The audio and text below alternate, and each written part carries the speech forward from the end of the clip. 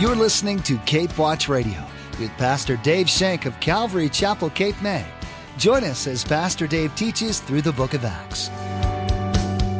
Come ye sinners, poor, needy, and weak. He stands to save you now, full of pity and love, mighty power. He's willing and able, he calls you now. They did what Paul Harvey always told us was coming. They gave them the rest of the story. They filled him in on what he was missing. Okay, Apollos, here it is. You've gotten this far and you are right on, pal. But let me show you the rest of the story. Can you imagine what happened in Apollos' heart when he found out the rest of the story? Can you imagine how his heart went, oh my, wow. Can you imagine how excited he was? If you think he was excited beforehand, can you imagine the excitement that was exuding from him afterwards? Pastor Dave reminds us today that salvation is through faith in Christ alone. Our flesh wants to complicate the simplicity of the gospel and seeks to earn its way to heaven through works. However, the only way to heaven is through the shed blood of Jesus Christ. He is the door. All of our righteous works amount to nothing in the presence of God. Now, here's Pastor Dave in the book of Romans, chapter 10, verse 8, with his continuing study entitled Accurate, Sincere, but Incomplete. I want to take some credit for my salvation. God says, no. You're not going to boast in what you've done. There is no boasting because it's by faith and faith alone that you come to me. My grace, my unmerited favor is given to you. And for all those that would just believe, that's the work of righteousness. But what about what I've done? What about the dangers I've faced teaching your word? What about the sacrifices I've made and the dedication that I've done when I'm hanging around here doing the work? What about me? I love it when the Lord corrects me and gives me that bam. Dave, it's not about you. It's about me. It's about me and what I've already done. If you've accepted Jesus Christ into your heart, if you've done Romans 10, 9 and 10, if you've confessed with your mouth that the Lord Jesus and believe in your heart that God raised him from the dead, it says you will be saved. You can't get any more righteous. That's as righteous as you'll ever get. Because by doing that, you've then completed the righteousness standards of God, and you have it all. It's got to be something I do. Okay, if it'll make you feel better, read 20 chapters of the Bible a day. Pray for an hour. You know, we set these standards on ourselves that nobody else can live up to. We think that makes me more righteous than anybody. It's wrong thinking. There's no place for boasting, neither now nor eternally. When we get to heaven and when we before the throne, I stand in him complete.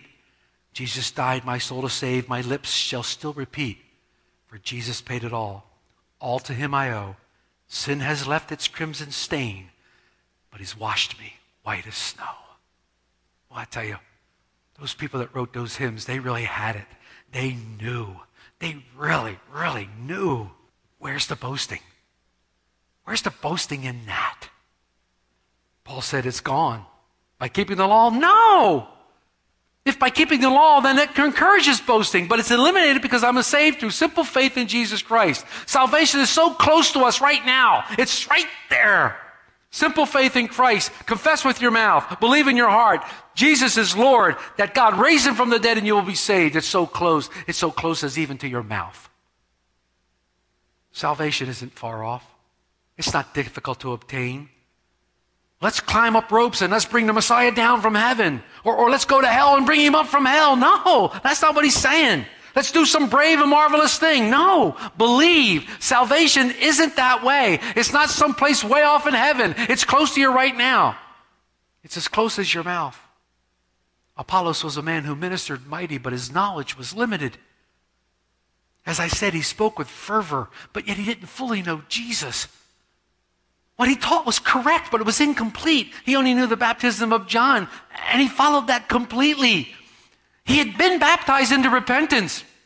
He was looking for the coming Messiah, but he didn't know anything about the cross. He didn't know anything about the resurrection. Here was a man completely burdened for his countrymen, the Jews, wanting all to come into repentance, wanting them to be ready for the Messiah to come. But but the Messiah had already come. It's so important that our message is complete.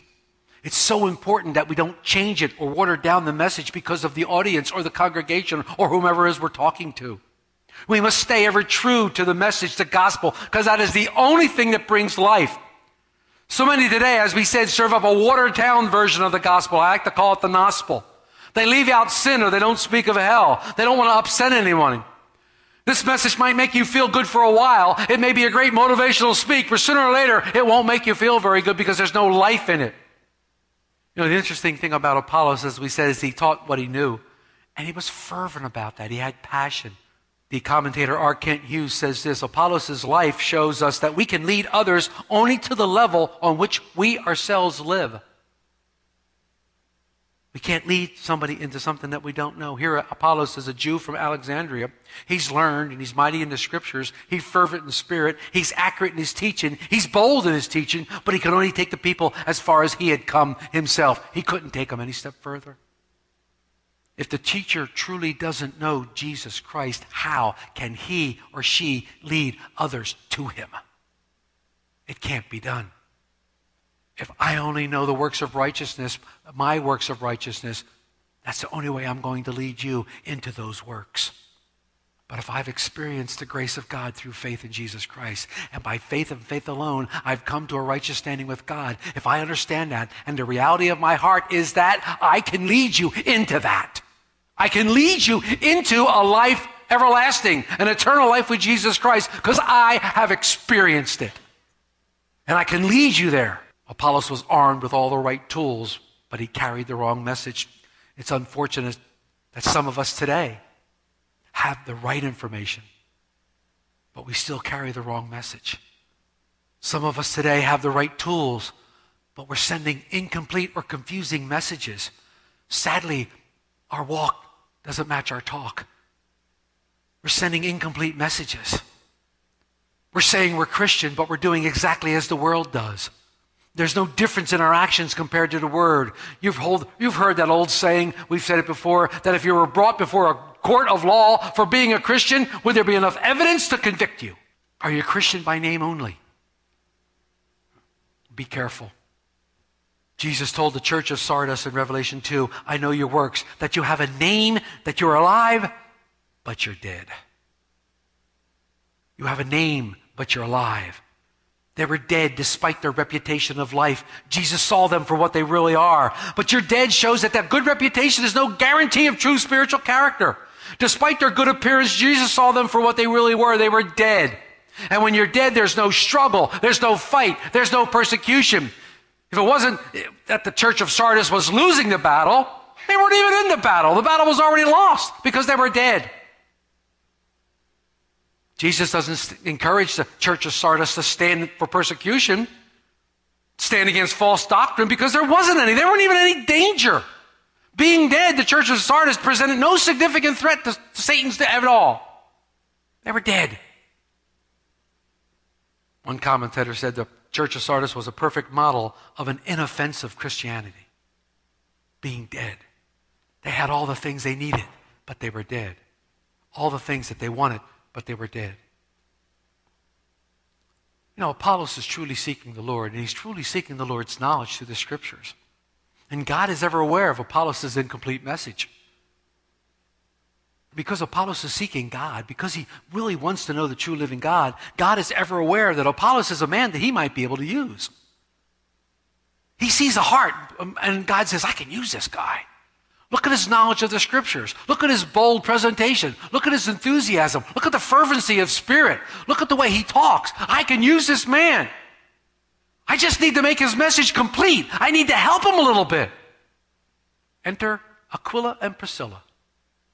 Husband and wife team. They had been left in Ephesus by Paul. And then Paul made his way to Jerusalem.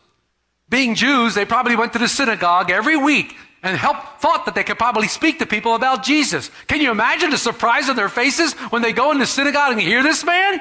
They hear his powerful speech. They see his excitement, but they're saddened over his lack of knowledge. They immediately recognize the deficiency in his teachings and understanding. I love this about them. They could have easily said, whoa, whoa, whoa, Apollos, hey, whoa, hold on, everybody, whoa, time out, you're wrong. They could have cut him off at the knees. But they didn't. They didn't. What did they do? In verse 26b, when Aquila and Priscilla heard him, they took him aside and they explained to him the way of God more accurately. They took him aside to speak to him. They waited until he was done and they took him aside. Many scholars believe that they actually took him to their home. That this is where the discussion took place, that they took him to their home. And what did they do? They did what Paul Harvey always told us was coming. They gave them the rest of the story. They filled him in on what he was missing. Okay, Apollos, here it is. You've gotten this far and you are right on, pal. But let me show you the rest of the story. Can you imagine what happened in Apollos' heart when he found out the rest of the story?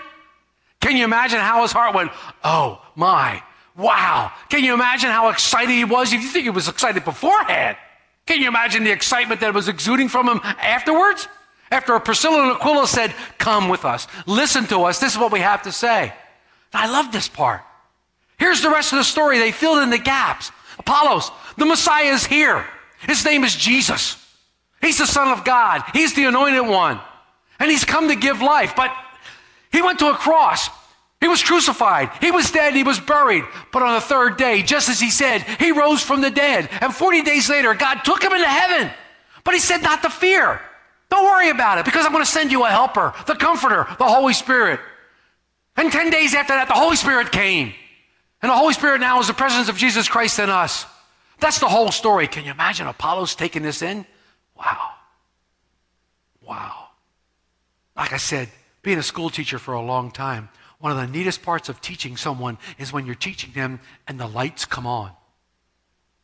When you're looking into those eyes and all of a sudden you go, whoa, they understand. They know. And that's when teaching is at its finest. That's when teaching's at its best, when you know you've made an impact on this person's life and they finally understand what's being taught, what's being said, and you can see them and go, yeah. I can just imagine Priscilla and Aquila looking at Apollos, he's going, okay, wow, this is great. Did he say something like the Ethiopian eunuch, what prevents me from being baptized? Did they immediately take him and dunk him in the bathtub? I don't know if they had a bathtub. What did they do? Did they baptize immediately? I'm sure he was baptized. I'm sure he was filled with the Holy Spirit. What a wonderful thing. Here we have this couple who everybody felt sorry for because he was left behind in Ephesus, used mightily by the Lord in helping this person. They became instrumental in Apollos' development into life. Once again, we see the providential hand of God. God knew they were going to be there. God knew Apollos was coming, and he set it all up. This is wonderful. Who knows when the Lord's going to use you to minister to somebody? We need to be prepared to minister to someone. Maybe someone is in error. Maybe someone is struggling over words. Maybe someone has said something that isn't quite right. Maybe it's me. Maybe you need to go to that person in love and direct them and guide them in the loving arms of Jesus Christ and watch the light come on. Wow. Yeah, this is what a Priscilla and Aquila did. I love this about them. I love this. We must be ready to complete the message. We must be ready with the entire message. Because only the gospel gives life. Only the gospel allows us life. But here's a characteristic of apostle that I really, really like about this. And I love this about Apollos. He was teachable. Apollos was teachable. Now, he was mighty in scriptures. He knew all the ways of the Lord, it says. He had catechism that showed him that. He could have blown Priscilla and Aquila like, get out of here. Who are you two old fogies talking to me like that? I'm from Alexandria. Do you know who trained me? Many people believe that Apollos was trained by the great philosopher Philo. Many people believe that that was where he got a lot of his training. He came from Alexandria. He could have been puffed up. He could, who do you think you're talking to? Do you know who I am? Who do you think I am? You know, all those things. No, he was teachable. He accepted what Priscilla and Aquila said. Why? Because he knew the Lord. He knew the Messiah was coming. And when he heard it, the Holy Spirit pierced his heart, quickened his heart to the truth. Bam! He's born again. Wow. He chose to sit at their feet and glean from them everything that they might say to him. His eyes were wide open with anticipation, hanging on every single word that Priscilla and Aquila were giving him. And he was so excited to receive this news. Wow. He was set free from bondage. Can you imagine being set free like that? Maybe some of you have been set free that way. But I have to ask you a question today. Are you teachable? Can you learn enough about the Lord? Can someone tell you things about the Lord that maybe you don't know? I can never get enough. I love to learn about the Lord. I love to hear what the Lord has to do. I love to hear what the Lord's doing in your life, in your life, in your life, in your life. I love to hear what the Lord's doing and watch the Lord work. I can never learn enough about the Lord because I feel like when I've learned enough, God, take me out of here. I always want to be learning more. And I can learn from any one of you. I don't think I'm so proud that I know everything. I know I do not. There are a lot of areas that I am very deficient in when it comes to the Word of God. And you help me. You give me scriptures. You help me. You teach me. I learn from you. And this is what we do. That's the iron sharpening iron. We can learn from each other. Are you teachable? Or do you come in and say, oh gosh, not the story of Jonah again. Holy mackerel, how many times have I got to listen to this? Holy mackerel, yeah, swallow fish, throw up, yeah, fine. Is that the way you listen? Because you know everything? Apollos was teachable. Here's a man who was mighty in scriptures. Here's a man who was powerful. He knew what he knew. And he taught people to it. But when he learned this, it opened a whole new door for him. It opened a whole new realm for him. Now he's armed with the complete message, and he's stirred by the Lord, and now he wants to go out and preach to somebody else. He wants to go out and teach people the real message, the real truth. He wants to go. Look at verses 27 and 28.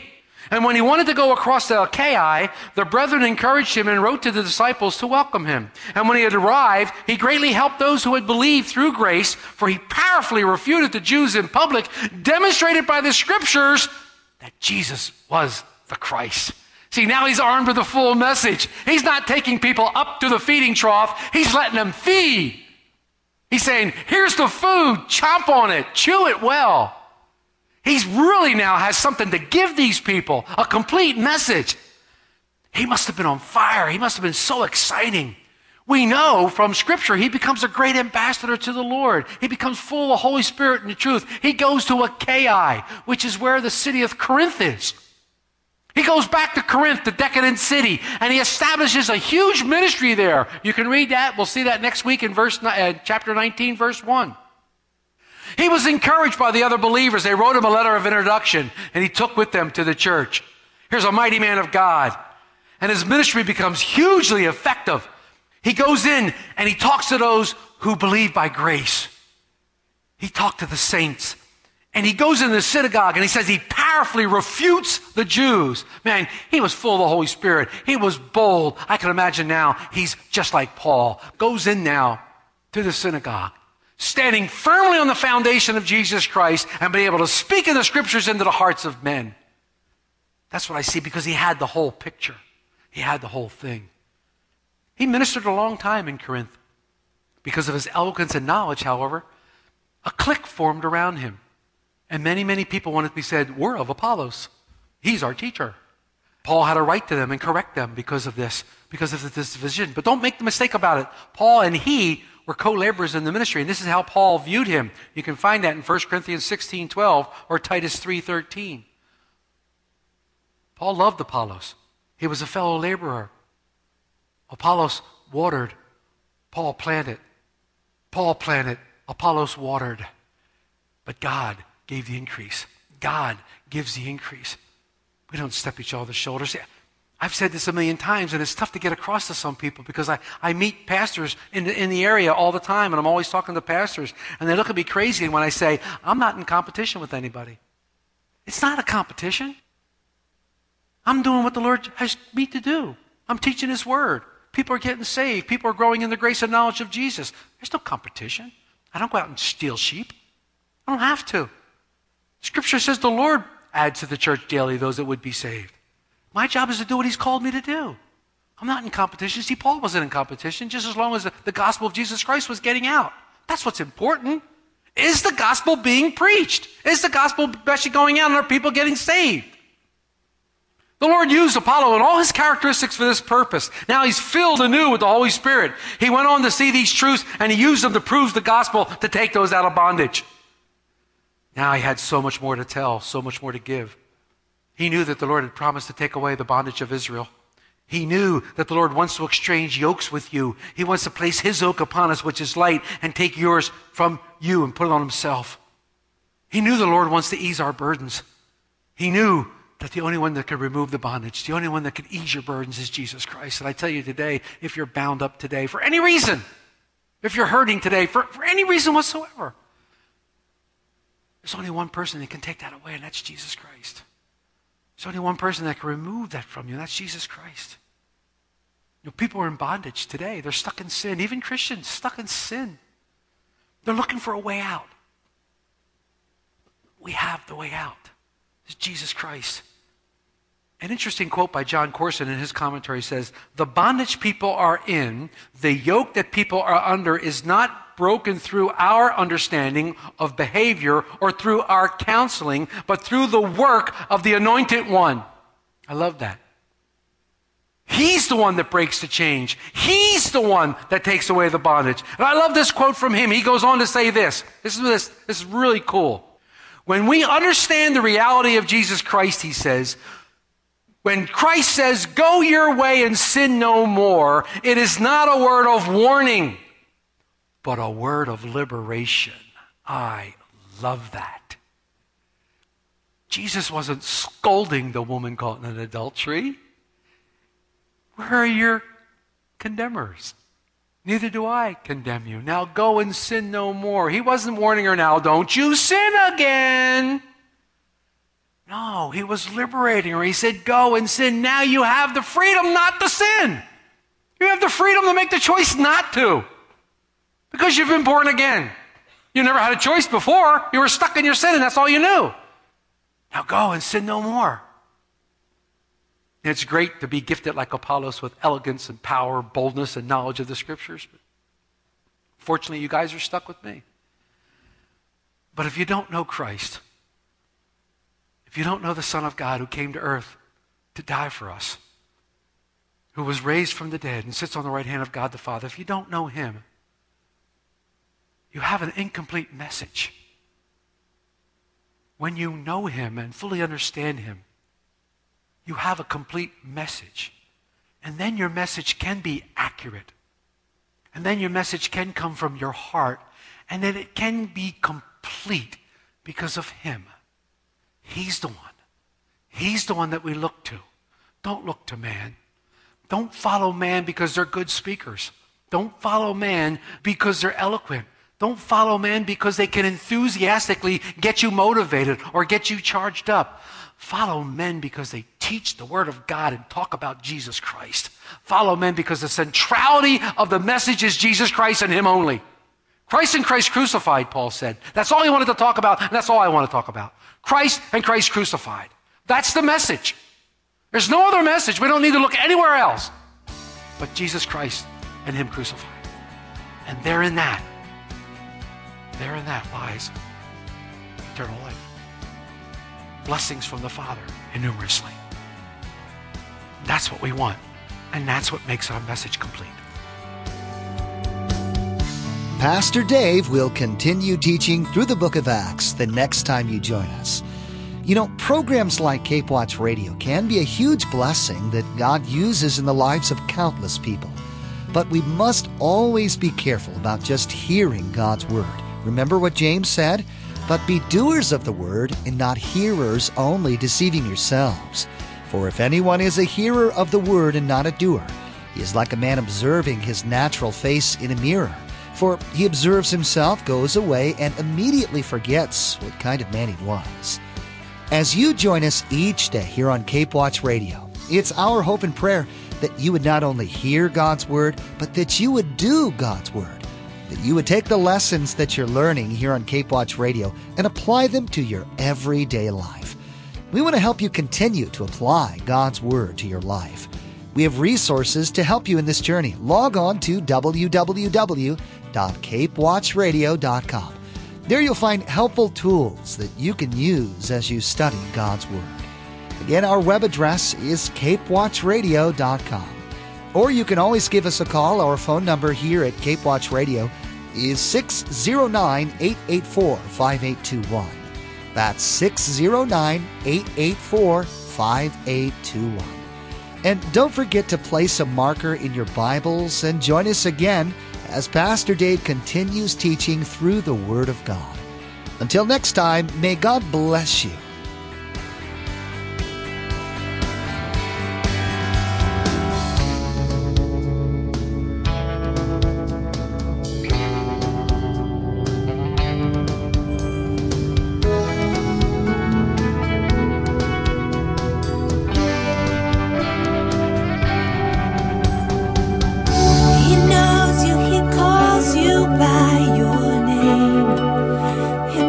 What you're thinking, he knows you, he calls you by your name.